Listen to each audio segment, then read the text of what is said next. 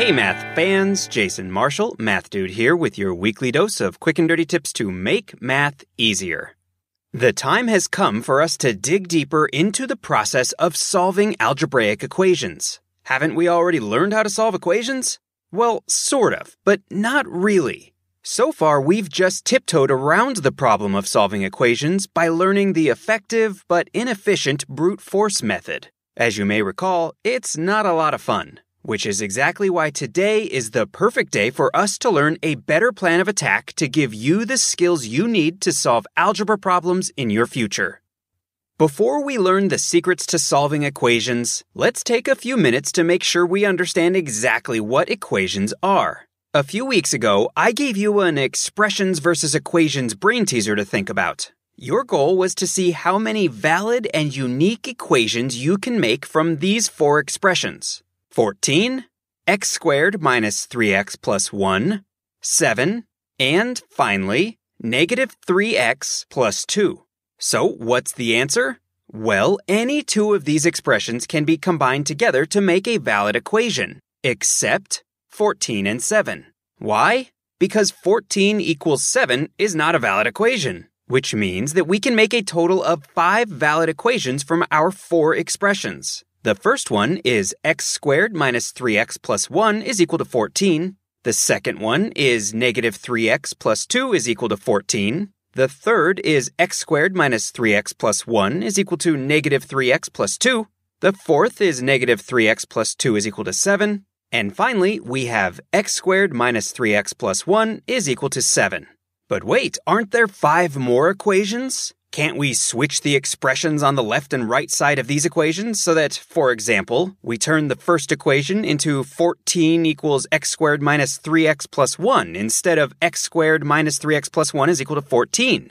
Well, this new equation is indeed perfectly valid, but it's not unique. In fact, it means the exact same thing as the flipped around version.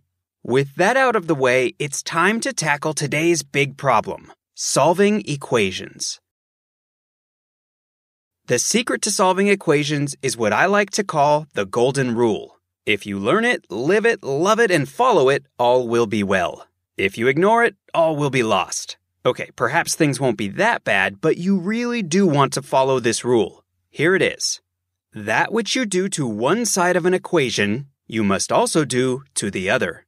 It sounds simple enough, but let's look at a few examples to make sure we fully understand what it means. To help in this endeavor, let's once again bring out our old friend, the Pythagorean theorem. Let's also bring out an imaginary scale to help us picture how the two sides of the theorem balance each other out. Let's put the a squared plus b squared side of the equation on the left side of our old-fashioned balance scale, and the c squared part on the right.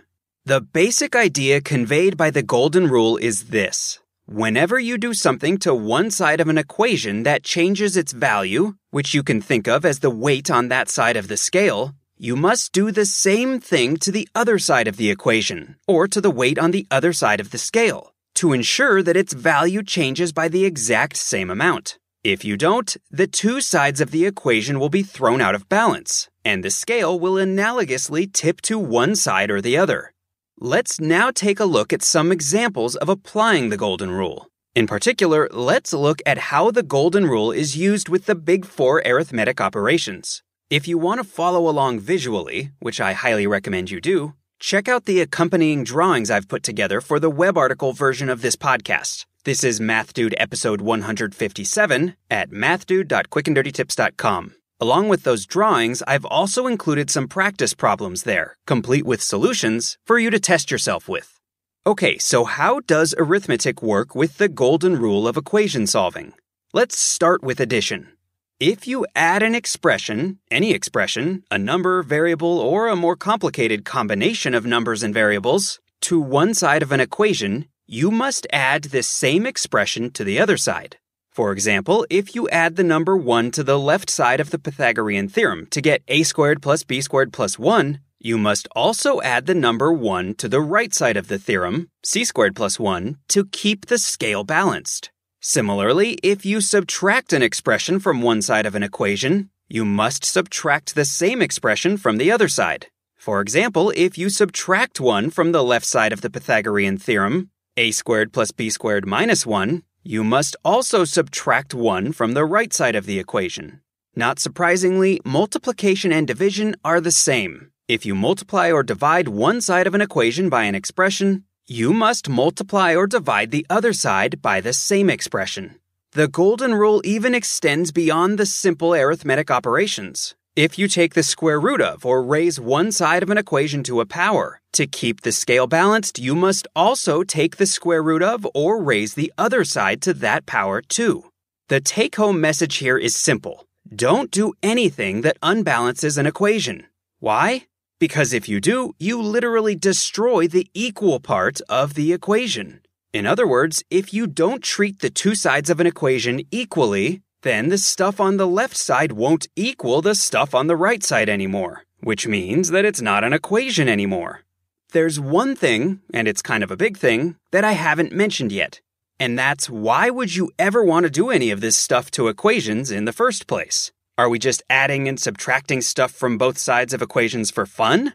While you might eventually find it kind of fun, the truth is that there's a much better reason for it. Namely, it's going to help us solve equations. How exactly?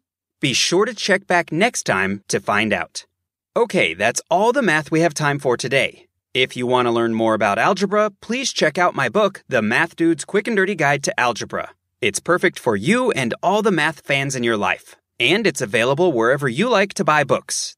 Also, be sure to check out my audiobook, The Math Dude's 5 Tips to Mastering Mental Math. It's available at audible.com. Thanks in advance for all of your support.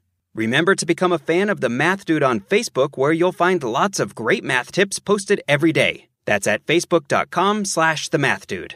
You can also find me on Twitter at twitter.com/JasonMarshall. Until next time, this is Jason Marshall with The Math Dude's Quick and Dirty Tips to make math easier. Thanks for listening, math fans.